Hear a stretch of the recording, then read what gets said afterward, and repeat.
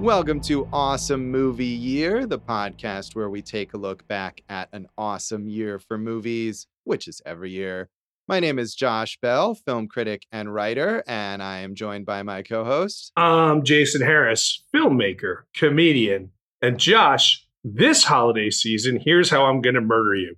I'm going to get my hand possessed by an ancient, demonic, druidic... you know what? Forget it, Josh. I'm just going to take a ball peen hammer and smash your skull in. You really? This is getting more disturbing each time you bring up this topic of murdering me, even when we're watching dark horror movies. It seems like you're really getting too into it. Well, coming up with these things. Yeah, well, this one I was trying to stick to the movie here, but it just is a mishmash of nonsense. So I just went with the what do I have in the garage? Oh, a hammer. Uh-huh. Yeah, that'll lump Josh's head all good. Wonderful. Well, Smashy what a way to start. Smash. Happy holidays, everybody. Well, it is Halloween is the holiday, so the dark, macabre stuff is appropriate, and that is why Josh, we are talking macabre. Well, macabre, it's a French word. Okay. You don't have to acknowledge what I said, Josh. You could have kept going. Let's clean that up. Nah, leave it in. Yeah.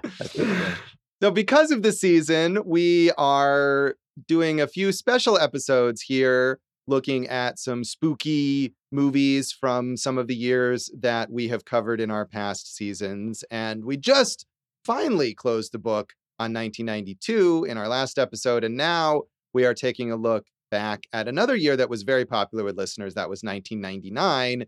And one thing that we did in our 1999 season for our audience choice was this very involved tournament that Jason kind of put together. Usually we just give a few choices and people pick one, but we had we got brackets and I don't even know. There was a lot of things in Point there. Spreads. Yeah, for teen movies, which were huge in 1999. And ultimately, the winner of that was Election, which we talked about in an episode. And we actually also did a bonus episode on the runner-up for that tournament, which was American Pie. Those movies, I feel like we were expecting to be winners or close to the winners. But one thing that really surprised us when we did that whole thing was how far this movie, Idle Hands, made it in our tournament. It was a semifinalist. It was knocked out eventually by Cruel Intentions, which was itself knocked out before the finals. But still, I think this was a movie, Jason, you were the one who kind of put the whole thing together. And my impression, maybe I'm wrong, was that this was a movie where maybe we needed a certain number of movies. And so you just kind of threw it in there without expecting anything out of it. Yeah, this was the Cinderella story, Josh, that the 16 seed beating the 1 seed, so to speak. Yeah, and then it just kept winning, It was a real March Madness style situation. But I just, there, like we said, in 1999, we could have put more teen movies in there. That's how many teen comedies were being made and teen movies in general. But you got to put this one in there. And I thought it would lose very early on. But like you said, it rocketed to the semifinals. It did. And not only that, but I think we got a lot of responses from people when we posted these matchups that included this movie.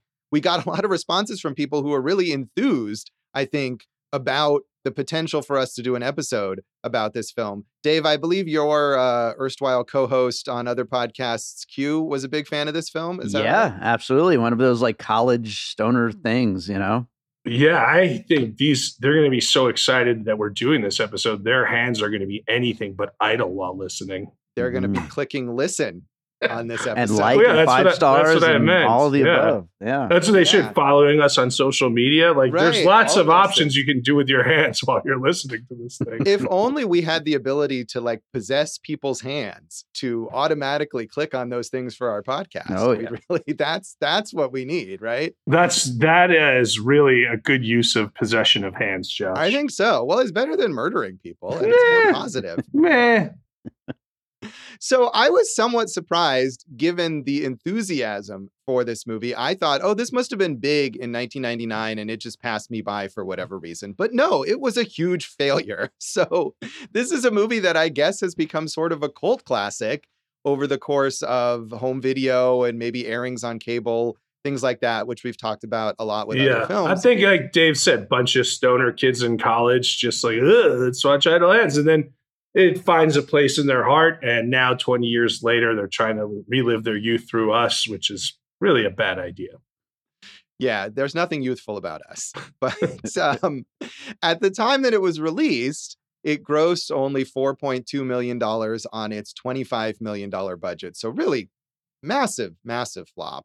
It was apparently controversial because it was released not long after the Columbine shooting, in the school shooting in Colorado. And even though to me, I wouldn't think of this movie particularly as offensive related to school shootings, I guess in part because the big climax does take place at a school dance. There was a lot of sensitivity around that. We've become so desensitized to school shootings now. It's like, this seems quaint, but that was apparently potentially a factor in this movie not making money at the box office. It was mentioned in multiple reviews that I looked up, so it was definitely a thing that was going on at the time. I don't think they played it in Colorado around this time. And like we've talked about before, it's sad that, everyone's just like, oh, another day, another one of these, right? And they just move on. Now we can go get our chicken McNuggets because the school shooting of the day took place. But Joe Lieberman, former vice presidential candidate and senator, said of Idle Hands in Congress, he called it another grossly violent film targeted at teens that uses killings as a form of comic relief. I mean, that is true, but I don't think it's something that Congress needs to be concerned about. What does Congress need to be concerned about, Josh? I think that's a separate podcast that possibly you can listen to with Dave and Q. Probably on the All Points West like network. But that is outside the purview of Awesome Movie Year, and I'm glad that it is. All right. Well, don't get ready for Awesome Congress Year. But no, never get ready for that. in real life, in real life either. So. Yeah. So I loved that this was nominated at the Teen Choice Awards for the Most Disgusting Scene Award, and it lost. It was nominated for a scene in which the main character's cat is found licking the severed eyeball of his dead mother, which seems like a good candidate for the Most Disgusting Scene Award, but it lost to the much, much more famous semen in the hair scene in There's Something About Mary. I thought Something About Mary, wasn't that 98? I don't know, whatever. I mean, it was the the awards maybe weren't by calendar year. I feel like those awards are happening in the middle of the year and they're just whatever fits in a certain time frame. I don't know. I looked this up, man. Okay. I found the answer. Well, Josh, Jessica Alba at one point in time did win the Guy's Choice Award for Hottest Jessica. So that's an award. That's horrifying that was a thing. So this movie, not only did it not make a lot of money, it didn't seem like even audiences were all that into it. It got a C+ cinema score from the audience polling service. And that's bad because again, that's the people who were most excited to see it. They went opening night and that was a very lukewarm response from those people. So it really took a while to win over audiences and fans. It seems like at the time, not really anybody was into it. I sadly couldn't find the video of Siskel and Ebert reviewing this movie because I'm sure that would have been very entertaining to watch. And they probably would have made some jokes about their thumbs having minds of their own, but it did not appear to be available online. Do you think, Josh, that it took a while for people to catch on because this movie was ahead of its time, or should I say, a hand of its time? No, you shouldn't say that. God, definitely not. So critics did not like this movie, although Roger Ebert was actually sort of generous to it. He said, Idle Hands samples other teen horror movies like a video DJ with a tape deck, exhibiting high spirits and a crazed comic energy. It doesn't quite work, but it goes down swinging with a disembodied hand. There's no really convincing comic inspiration behind the effect scenes, and although we might laugh at some of the goofiness, a movie like this works best when the effects are a means, not an end. The movie has energy and is probably going to attract a young audience, especially on video, since the R rating will keep away some viewers in its target audience, which is junior high school boys. Interesting. I'd say high school boys also. Yeah, I suppose. I mean, we were out of high school by 1999, I guess. So maybe we were too mature. We were too mature for this film. No, I went to see American Pie when it was in the theaters, so. Right. So, I mean, but I think Ebert he's right that this did find an audience on home video. And I can see this as the kind of movie that 13-year-old boys or whatever would want to see because it's got, gore and dumb jokes and boobs or whatever. But in my estimation, not enough of any of those things. Well, we could get into that, but that they would want to see it, but that they might not be able to go to the theater to see it. They might have to wait until, a parent could rent it for them at a sleepover or something like that. And that's how it would build its following because they watched it and it was semi-forbidden or whatever. And then they have that memory of it, Jason, like you were saying, the nostalgia that this builds up until now. Do you have any movies like that from your youth? I would ask Dave, but he was already watching them with his parents, as we find out every week. But do you have any forbidden movies that you snuck through watching? I remember, I don't remember exactly what the rules were that my parents had laid down, but I definitely remember when I was in maybe 4th grade or something like that, going to a friend's house and he had boxes of VHS tapes. And at least at that time, I must have not been able to, or not been allowed to watch R-rated movies because I remember being really excited and we watched the first Police Academy movie, which sadly, I think we've discussed my weird childhood love for the Police Academy movies. And Cobra starring Sylvester Stallone. And I feel like there was one other. I have this very distinctive memory of getting these movies from this box and there were 3 of them. I don't remember what the third one was. But Police Academy was a party movie and it had the shower scenes and when you're a young adolescent, those are the types of movies you were looking for on VHS there. Oh yeah. And I was excited about it. And of course, the thing about the Police Academy movies was that they became this weirdly family friendly franchise. And so the later ones were much tamer, but the first one was an R-rated movie. And so I hadn't seen it. And so, maybe people experience the same phenomenon with Idle Hands. It's entirely possible. But critics, again, it didn't win them over. Their hands weren't idle. They were too busy typing bashing reviews of this. They were indeed. Other critics were not as generous as Roger Ebert was. Robert Kohler in Variety said, "The devil doesn't get enough of his due in the would-be horror romp Idle Hands, which will be most remembered as the 1999 movie that tried and failed to push Devon Sawa to the front of the teen star class. This demographically correct project is too calculated by half and underwritten by about as much, as witlessly unaware of its faltering sense of comedy as its stoner dude heroes are of everyday reality. Perhaps thinking he had a farce to play with, director Rodman Flender encourages tons of mugging. By overplaying what should be underplayed, Helmer and cast deliver a fatal stab to the intended comedy horror." I would have overplayed it more, but what do I know?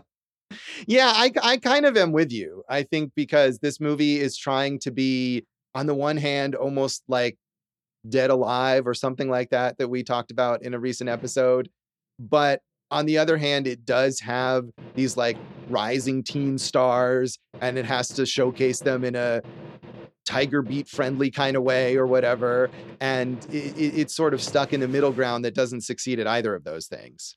It's idling in a few of those things, Josh. It is indeed. You've got so many puns in this episode. You got to hand it. You got to hand it to me, Josh. I will hand it to you. I will hand it to you with both hands. Good. So finally, Lawrence Van Gelder in the New York Times said, "Even pretensions toward the humorous and hip cannot save this blood-drenched film from its innate tastelessness, calculated to find its audience among those, like its hero and his friends, whose vapid lives are a celebration of truancy, marijuana, and junk food in a virtually parentless habitat that stretches only from bed to television set. The main question is whether the repentant Anton," that's the main character, "separated from his evil hand with the aid of a cleaver and his good-natured pals in the form of ghouls can get to the big Halloween dance in time to save Anton's girlfriend before the hand whisks her off to hell. The answer is not something that most moviegoers will want to pay to learn." And most didn't.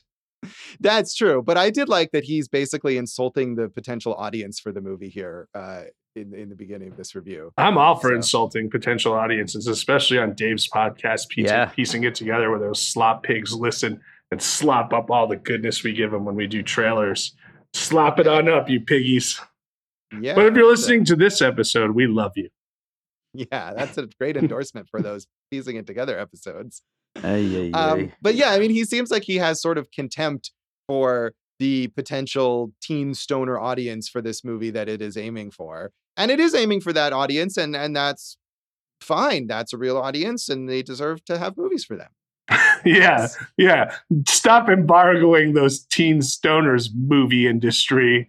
I mean, look, we've talked about this going back to like the 77 season with Kentucky Fried Movie. Like, there is a total stoner comedy audience and of all ages, and some really funny stoner movies out there. There are. You've written about a lot of stoner movies, Josh. I have. I spent quite a long time writing for a cannabis magazine here in Vegas called Elevate. RIP Elevate no longer exists, but I did write about a lot of stoner movies.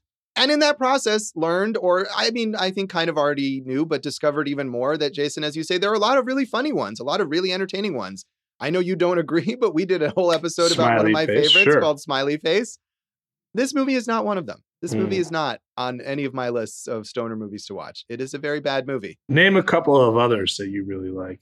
Oh, man. Well, I mean, I enjoy the Harold and Kumar movies. I think the second one's not so good, but the first one and the third one, the Christmas one, I feel like that's especially an underrated stoner movie. And I had noted down for the legacy here to talk about, maybe stoner horror movies, which is a real niche genre, but there's quite a lot of them, or at least more than you might expect there to be.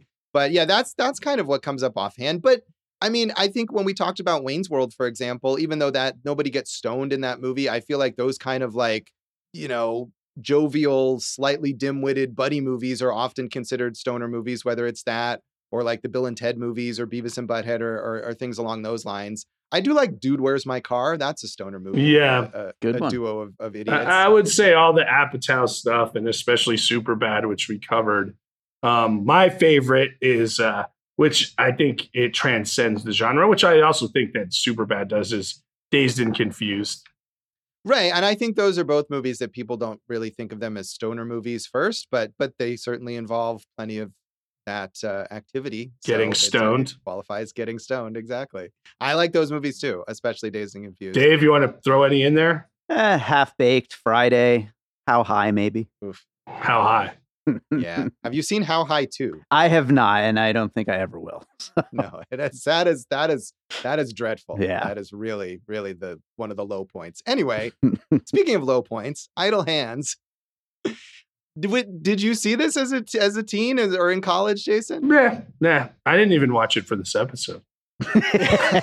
Jason is high right now, barely paying attention to what we're doing. He's wearing sunglasses for everyone at home. Yeah, he is wearing sunglasses. That's true. I'd never seen it until this week, till we started covering it here. Yeah, no, and I had never seen it either, despite, like I said, having written a lot of various stoner movie related articles over a period of years. I don't know if this was ever on a list where I thought, I should check that one out to see if it's worth including in an article.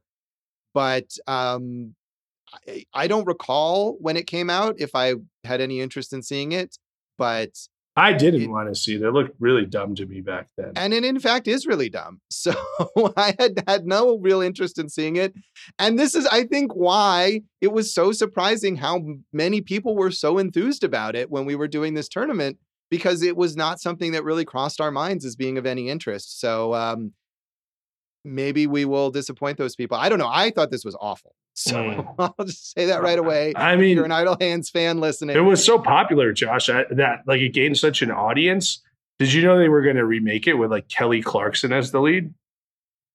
This is leading up to some joke. They were going to call it American Idle Hands. Oh, God. That was. You're really proud of that one. I'm not proud of any of these. Or did you just come up with that? I don't have any of these written, Dave. Thank you very much. Amazing. Dave, this seems like a movie that you would have seen as a teenager. It does, but I don't remember ever watching it. Q, as you brought up earlier, is a big fan of this. he claims we watched this together many times. I must have been stoned or drunk or something because I don't remember it at all. So this is basically the first time I've seen it, at least sober. Yeah. I feel like that's best, where you had an enjoyable experience of being stoned and or drunk and you didn't have to remember seeing this movie. Yeah. Josh doesn't like it. Of course, I like the 80s prequel with the singer from Rebel Yell, Billy Idle Hands. I'm done. Let's move on. Okay. All righty. No more puns. No more anything else on the background about. Let's see. Nope. All right. Well, we'll come back then in a moment and talk more of our general thoughts on Idle Hands.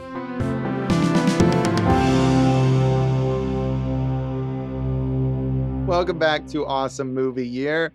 In this special Halloween episode, second of our special Halloween episodes this month, we are talking about an apparently very popular movie with some of our listeners from 1999 called Idle Hands, a stoner horror comedy.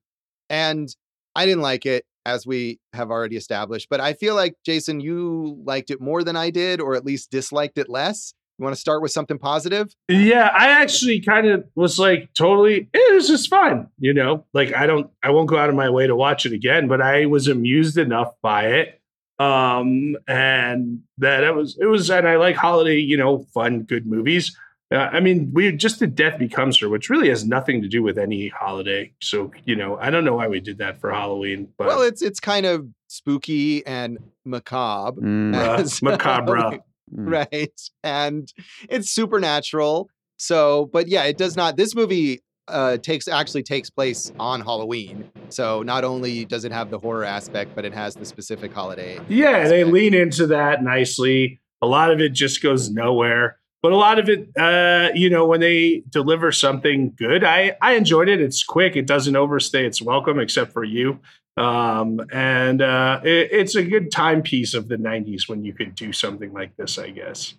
I mean, I will say it is quite a 90s time capsule between the cast and the soundtrack and the characters' obsessions with MTV and things like that. It very much feels, even though this is the end of the 90s, it very much feels like this kind of time capsule of the period. Yeah, it was a referendum on the decade. I hear what you're saying. Oh, absolutely. Absolutely. But, and it has this sort of 80s hangover to it because the character played by Jack Noseworthy, the neighbor that they, for some reason, decide must know about satanic possession or whatever, is really into kind of 80s hard rock bands. That's why they decide that he must know about Satan, because he listens to one Motley Crue song. They just obviously could only license the one Motley Crue song. So they just play it like 4 times. He really likes Shout at the Devil. That is apparently the only song that he can play in his truck. And at one point he wears a Quiet Riot t-shirt, I think. So, I mean, these are the worst examples of satanic music that you could come up with. Like, at least have him listen to Cannibal Corpse or something. I mean, you could have gotten rid of that character completely. You could have gotten rid of the Vivica A. Fox character completely. And that would have been fine. Like, those are worthless characters, right? Yes, I would argue that this movie is full of worthless characters, but yes, I mean, Jack Noseworthy especially does absolutely nothing. His character is completely useless. It's not like he actually has some secret knowledge. They ask him, what does he know about hands being possessed? And he's like, oh. And the only purpose he serves is that when Vivica Fox's character comes to town and she's this sort of demon hunter who's been tracking the evil possessed thing that possesses hands. There's very, very, like, nothing is clear. No, there's no explanation. And, you know, how did he get, so, but I just do want to say, Dave, Jack Noseworthy, the Encyclopedia Britannica guy, I always thought Josh looked like him. Do you remember that, Josh? How I always said you looked like the Encyclopedia Britannica guy? Is that him, though? I think so. And then he went, yeah. I thought so. I think it's not him. I feel like we need to look this up now. You guys look it up. I'll keep talking. But you are right, Josh, whether it is him or not. Like, so the hand just starts doing the thing and there's no explanation of it until like the middle of the movie. And it's like, you would think they could have explained that early in the movie to help, like, okay, this is why this is happening, right? And we do have a scene with Vivica A. Fox early where she tracks like the last person that was idly handed, right? And like they could have like been like, oh, here's what happened, and then it would have been set up. But they don't tell us anything until like halfway through. Also, another thing that happens is he murders his best friends because his hand murders him. And I thought the murder of Panub was like a fun murder, you know? That was a good decapitation. Even the character names are this time capsule of dumb, like the worst of 90s pop culture. But then they just come back, right? Like, and they're like, yeah, we're back. But did the parents come back at all? No, no one comes back. This is a horrible, like, it's just so lazy, right? You want the friends to be undead because it's funny. Okay, fine. Fair enough. But there's no reason whatsoever. They're like, oh yeah, we decided we didn't want to go to heaven, so we just came back. Like, is that a thing that anyone can do? And you're absolutely right, Jason. It's so idiotic. It's like, it's insulting even to the intelligence of this potential like stoned teen audience, you know? Yeah, and Vivica Fox, the explanation that she does eventually give is so half-hearted, like, oh, it's this ancient entity that possesses the like laziest person that it can find and then decides to take someone to hell at midnight. Who? I don't know. Whoever. Why? Who knows why? I mean, there's no reasoning behind any of this whatsoever. Also, this kid's parents were both murdered, and then he figured out, like, oh, I murdered my parents. He did not care at all about his parents being murdered. No, he's a horribly unsympathetic character. And it's not just that he's lazy or that he's stoned. Seems like a complete sociopath. And the friends are even worse. The friends seem to be actively discouraging him from saving people's lives and doing anything to help anyone whatsoever. Well, they got to get high, man. Yeah, I mean, okay, but when they're getting high as a like deliberate way to avoid helping someone from being killed, it does not come off well. By the way, if Jack Noseworthy is not the person from the Encyclopedia Britannica commercials, it is some guy named Donovan Freeberg. So well, I think I always thought Jack Noseworthy was the Encyclopedia Britannica guy, which you are. So I take it back. You are not Jack Noseworthy, but you are the Encyclopedia Britannica guy still. Well, that's important for us to clear that. Yeah. So Josh, you did not star in the Bon Jovi music video for Always, but you did tell me why it was important to have a set of encyclopedias in my home and how to call to receive them. Yeah, we did have Encyclopedia Britannica in my house when I was a kid. So leave all this out, please. No, leave all this in. People don't know how hard it was before the internet when you had to like look stuff up and research stuff. Okay, back to Idlehands, please. I think there's some aspect of that like half-heartedness to the explanation of the mythology that's meant to be funny. Like to fast forward to the end, and not that this movie we need to worry about spoilers or whatever, but just in case. When they finally defeat the hand, right? Vivica Fox, who is this part of some ancient druidic order or something, right?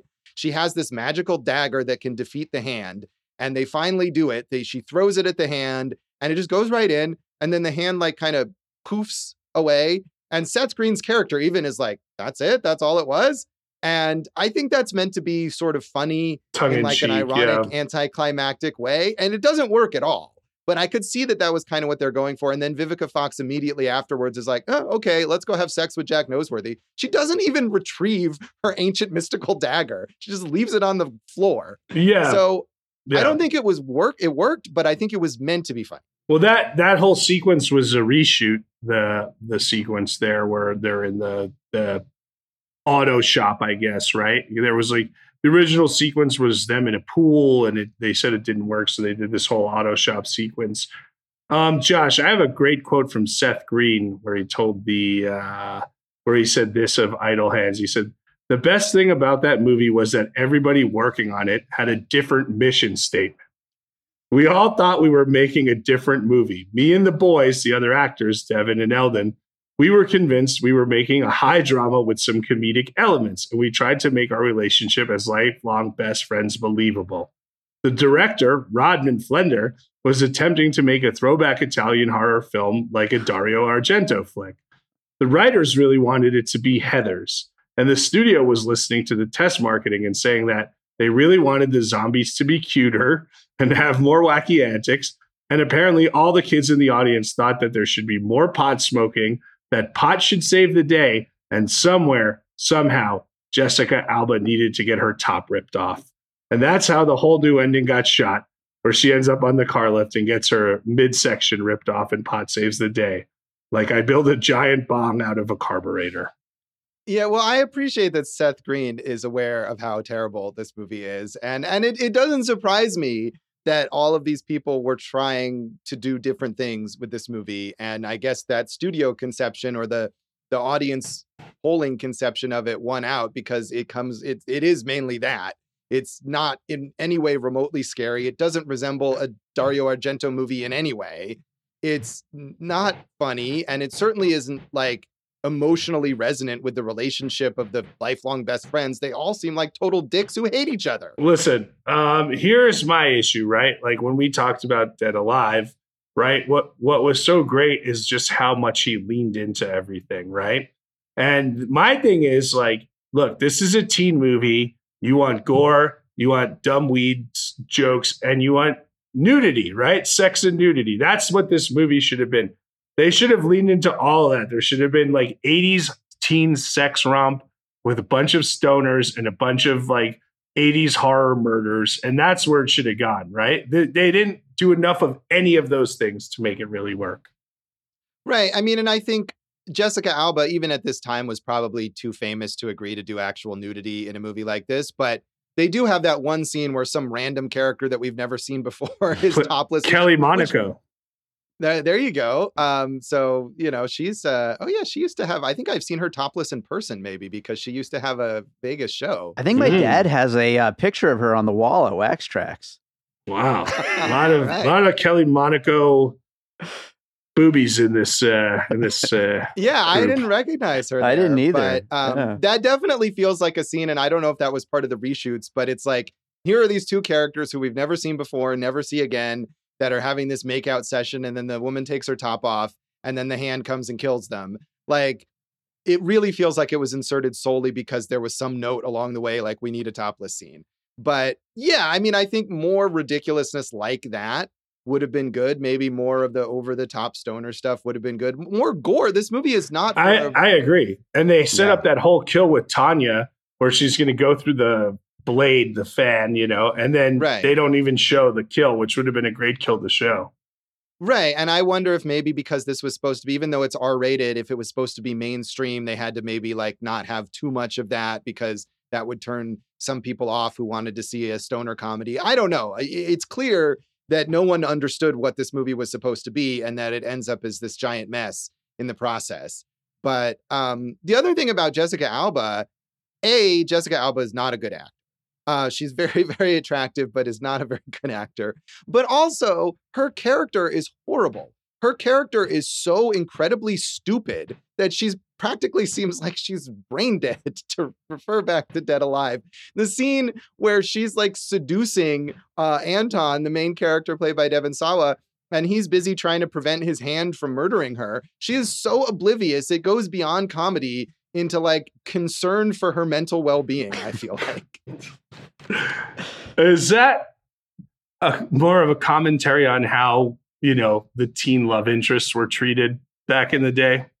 Well, it's definitely some of that. I mean, she's definitely not treated as like a fully realized human being. Not that any of these people really are, but she is clearly just an object for him to obsess over.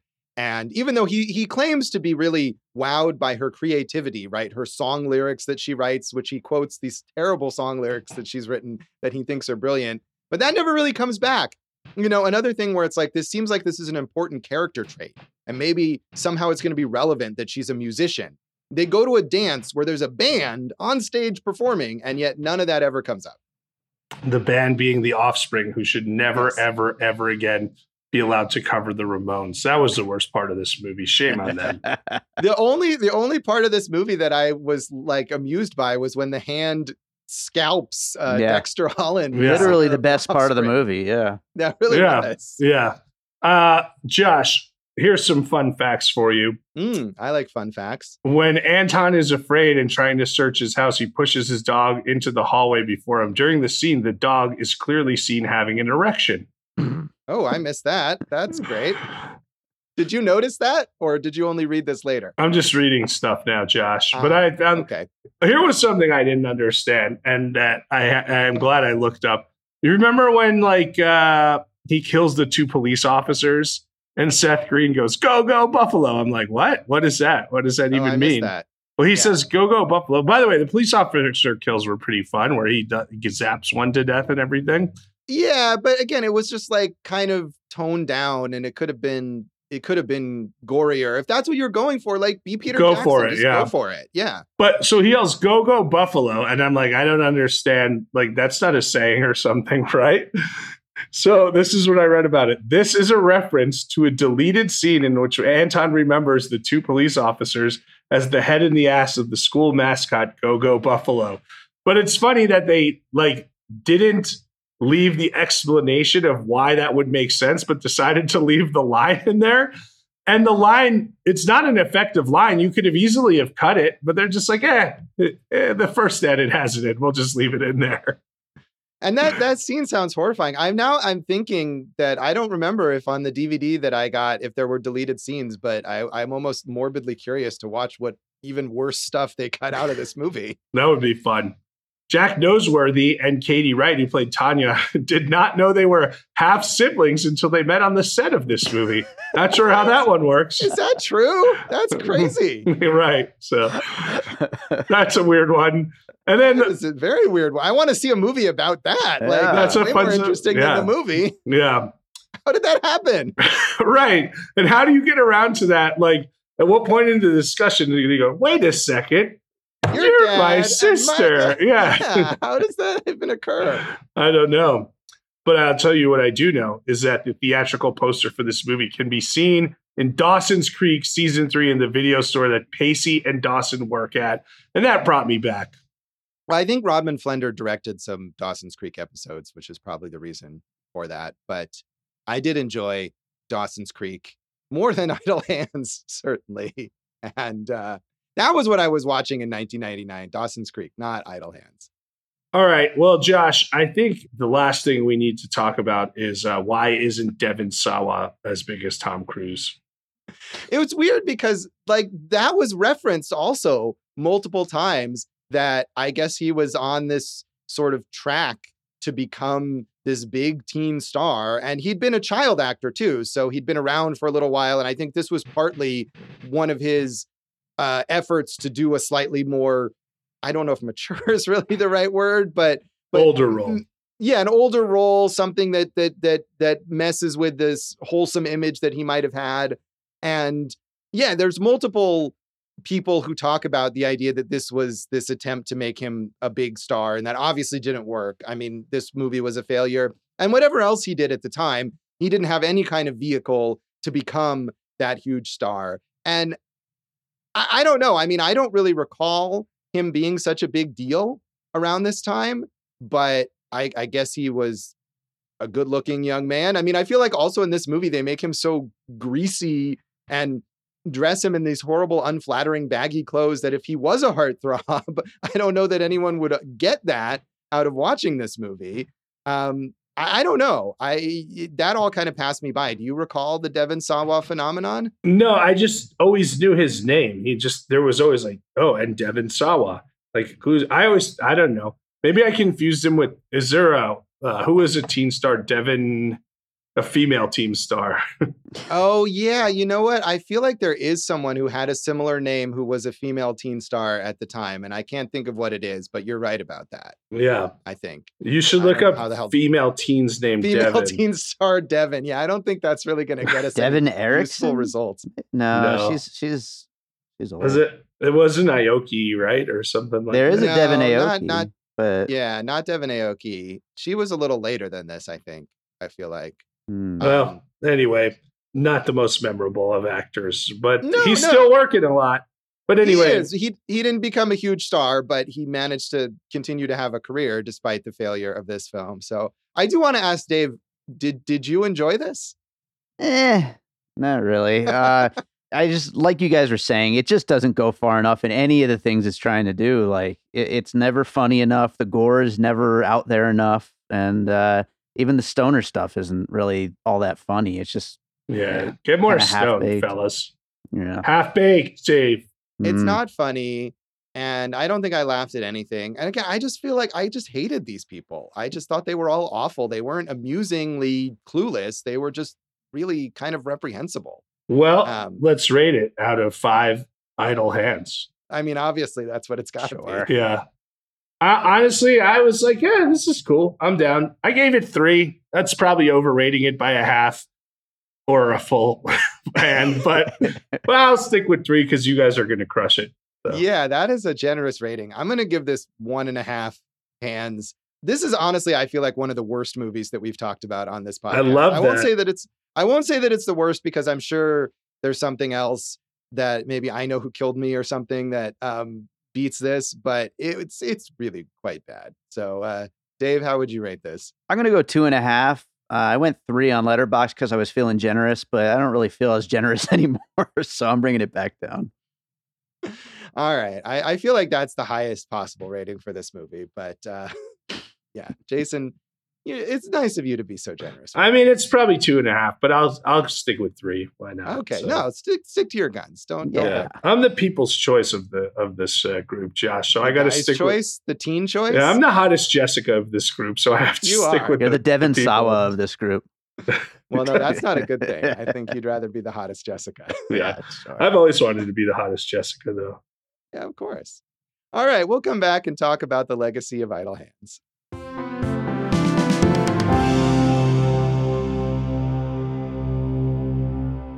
Welcome back to Awesome Movie Year. In this special Halloween bonus episode, we are talking about Idle Hands from 1999, an apparently popular movie with our listening audience that we have now insulted. So, I mean, part of it has to be that I know you don't like her as an actress, but of the teen female stars, everyone had a crush on Jessica Alba back in the day. She is a stunning beauty, but you don't even think she was good on Dark Angel or anything like that.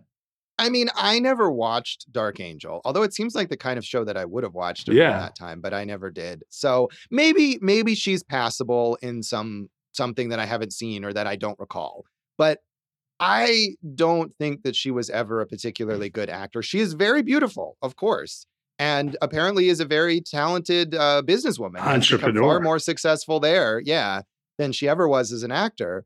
But no, I can't really say anything positive about her acting abilities. I mean, Honey. I have seen Honey, actually. I think I reviewed Honey. I think her best that I've seen her in is Sin City, where, she gets the Rodriguez darkness in there. Right. And I think Rodriguez maybe has the right idea about where to put her or how to play to her strengths or whatever. So she works with him a bunch of times, including in the Sin City movies. And I agree. I think she is probably right for that. I did watch, I think the last really notable thing she did was that weird Bad Boys spinoff called LA's Finest. Yeah. And where she plays a cop, and that was not good. And she was not good in it. But yeah, she's like a billionaire. She founded the Honest Company. Yeah. Yeah. Which is, what is it like? Is it baby products mainly, or is it also just regular beauty products? I think it's all those things. Maybe it started for a company for women by a woman, right? Type thing. And now it's expanded out, but it was baby and mom products, I think. Yeah. And that she sold the company, but she's still involved in running it. So she's hugely wealthy from that, far more than her acting. And again, she just kind of acts sporadically at this point, it seems like, when she feels like it, because she probably doesn't need to. And good for her. She's got like 4 kids or 3 kids or some number of kids. And she's busy with other stuff. And that's fine. As you mentioned, Devon Sawa, he was a child star from Little Giants and Casper and Now and Then. And I think most people probably know him as Stan in the Eminem video. Yeah, but as you pointed out, maybe he didn't become a massive star, but he certainly continued to have a career. He's not hurting for work. He does a lot of B movies and stuff like that. He's currently on the Chucky TV series, which is quite entertaining, and he gets to play like multiple parts on that. He's having a good time with that show, clearly. So maybe, in some cases, it's actually maybe better for these people not to become massively huge stars at the age of 18 or whatever, and it takes a toll on people, and he's probably more well-adjusted where he's at now. If I could throw in there, he was recently in Glenn Danzig's Death Rider in the House of Vampires, which we covered for our 200th episode of Piecing It Together. And someone recently asked me where they can watch the movie, and so I actually contacted the distributor to find out, and they just replied, "We are no longer handling this movie." So I have no idea when anyone will be able to see it. So that is weird how that movie has just disappeared. You would think that Glenn Danzig would be it, and his cult following would be enough to get it somewhere. But yeah, that's kind of amazing that he was in that, because he was also in the movie The Fanatic, directed by Fred Durst. Mhm. How many people have been in movies directed by both Fred Durst and Glenn Danzig? What a career. I guess, Josh, that movie's not about to see your light. Oh, that's a lyric from a Glenn Danzig song. Yeah.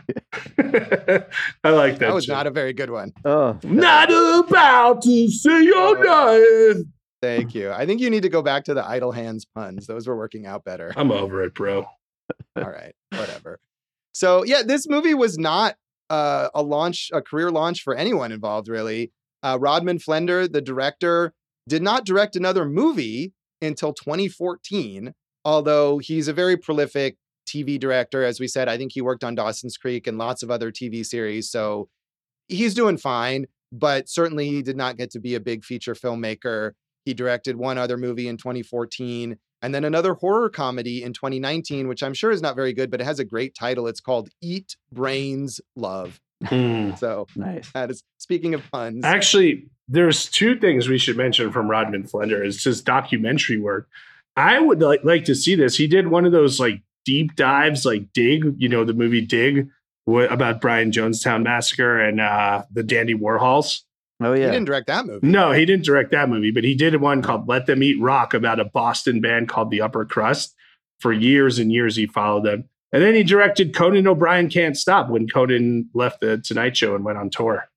Yeah, I mean, I'm sure he's a reliable director for hire in those kinds of projects, but he never, if he was trying to be a horror visionary, like that quote from Seth Green implies, did not work out for him. He also had directed Leprechaun 2 before this, which I have seen. He's not going to be mentioned alongside Dario Argento on the horror legends list. Seth Green directed a movie called Changeland. I've never seen that. Have you? No. And Seth Green, I feel like, as far as entertainment goes, I mean, he's not a billionaire like Jessica Alba, but he's probably the most successful in show business coming out of this film. I mean, he was a pretty big teen star in the 90s and the early 2000s with his role on Buffy the Vampire Slayer and stuff like Can't Hardly Wait and the Austin Powers movies. And he does a lot of voice work. He's on Family Guy. I mean, that in and of itself is just like a massive institution. But he was in Buffy back in the day. Right. He was on Buffy the Vampire Slayer. He co-created and produces and voices a bunch of things on Robot Chicken, which I was amazed to learn is still going. It just finished its 11th season earlier this year or last year or something. I had no idea that was still a thing. He's won 3 Emmys for Robot Chicken, and they did a spoof of this movie on Robot Chicken called Idle Nuts about a disenfranchised ball sack with testicles, Josh, that just did whatever it wants. Yeah, that sounds about right for Robot Chicken. And I haven't seen that, but I'd be willing to bet that that's certainly not less funny than Idle Hands. Not less. It's a funny concept, Josh. It's just teabagging everyone at will, Hilarious.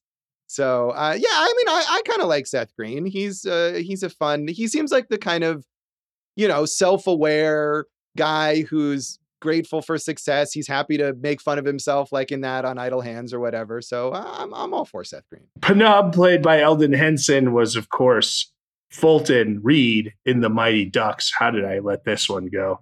He's been in the MCU and he's in Hunger Games, stuff like that. So yeah, and he's returned on the Mighty Ducks like revival show, right? Have you watched that? I watched the first season, but once Emilio Estevez left because he refused to be vaccinated, I was out too. Although I wish he would have just gotten vaccinated, Right. I know him as Foggy Nelson in the MCU Daredevil, his law partner. and he was a big part of the Daredevil TV series on Netflix, and is, I think, going to be in the new Daredevil he is. revival on Disney Plus. So I didn't realize he was such a big child and teen star. I was like, oh, it's Foggy Nelson, but I guess no, it's I never Fulton saw the Reed. Mighty Ducks. Yeah, I still have never seen any of the Mighty Ducks. I really blew it in 1992 by not picking the Mighty Ducks. When we do a recast season, I'm going to do it. Josh, Vivica A. Fox is one of these actors like we talk about who has 1,000 projects in the works. She has 13 movies coming out or being developed or in production. She is like one of those big, huge straight to video or streaming stars of the day right now. We talked about her in Independence Day also. Yeah, and I don't know if we talked about this when we talked about her in Independence Day, but I feel like Dave is getting ready to discuss the amazing Vivica A. Fox Lifetime movie franchise. Yes. The Wrong something or other. The Wrong insert. Right? Dave, have you seen all of these? Pretty much, yeah. Pretty much every single one. They're the best Lifetime movies. And I believe she produces them along with starring, well, she has like a cameo in each one. And she always has the titular line at the end of the movie, "You mess with the wrong," whatever the title is, Oh, that's fantastic. It's great. And there's like 20 of those, aren't there? Something like that? Absolutely. Yeah. Is there The Wrong podcast? You know what? Not yet, but I wouldn't doubt it. Maybe 2023 is the year. We'll see. Maybe they could combine that and Idle Nuts, and she could be like, "You mess with the wrong ball sack." Oh, yeah. I was going to say that, Dave, you should start The Wrong Podcast, which is a podcast solely about those Vivica Fox movies, and you can go through one per episode. I really should do that. How is he going to do that with Awesome Senate Year and, Feel the Burns in development? So many podcast ideas that are going on here. But hey, Josh, one thing we didn't talk about is like Fred Willard, Connie Ray, Kyle Gass, Tom DeLonge, Timothy Stack, Mindy Sterling all had little cameos in this thing. Yeah, and almost all of them more entertaining to watch than the actual stars of this film. So I was real disappointed when Fred Willard showed up at the beginning. He plays Anton's father who gets killed at the beginning of the movie. I thought, oh, hey, at least Fred Willard is in this. He's always amusing, but no, he just gets murdered immediately. I just want to give one shout out to Christopher Hart, who plays the idle hand and played the hand in the Addams Family thing.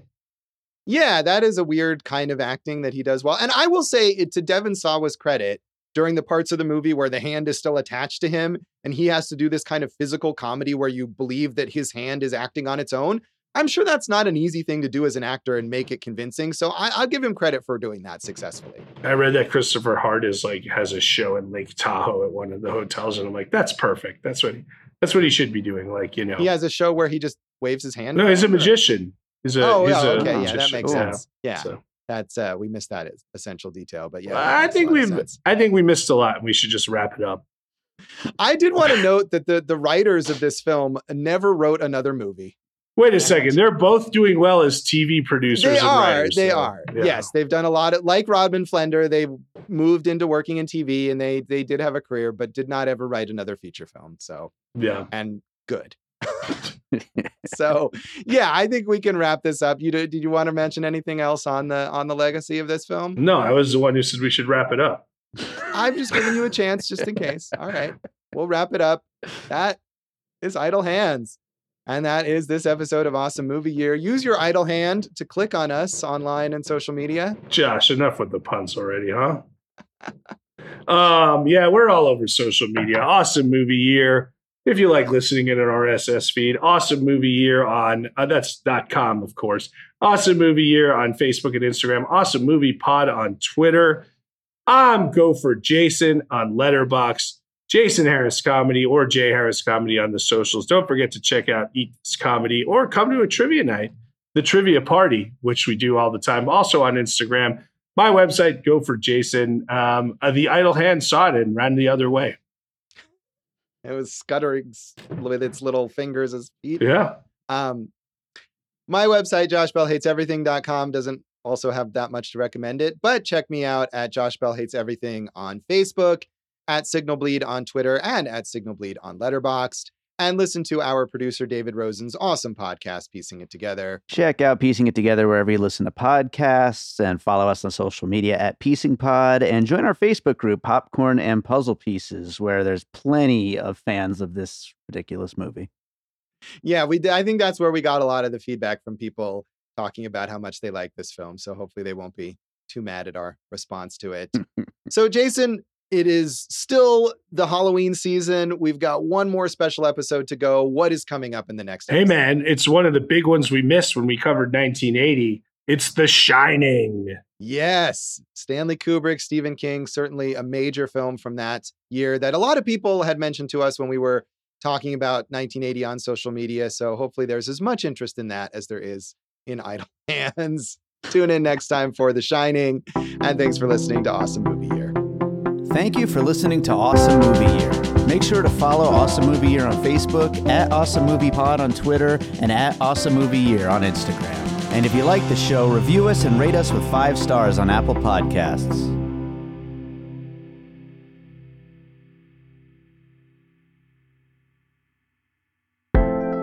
An All Points West production, produced by David Rosen in Las Vegas.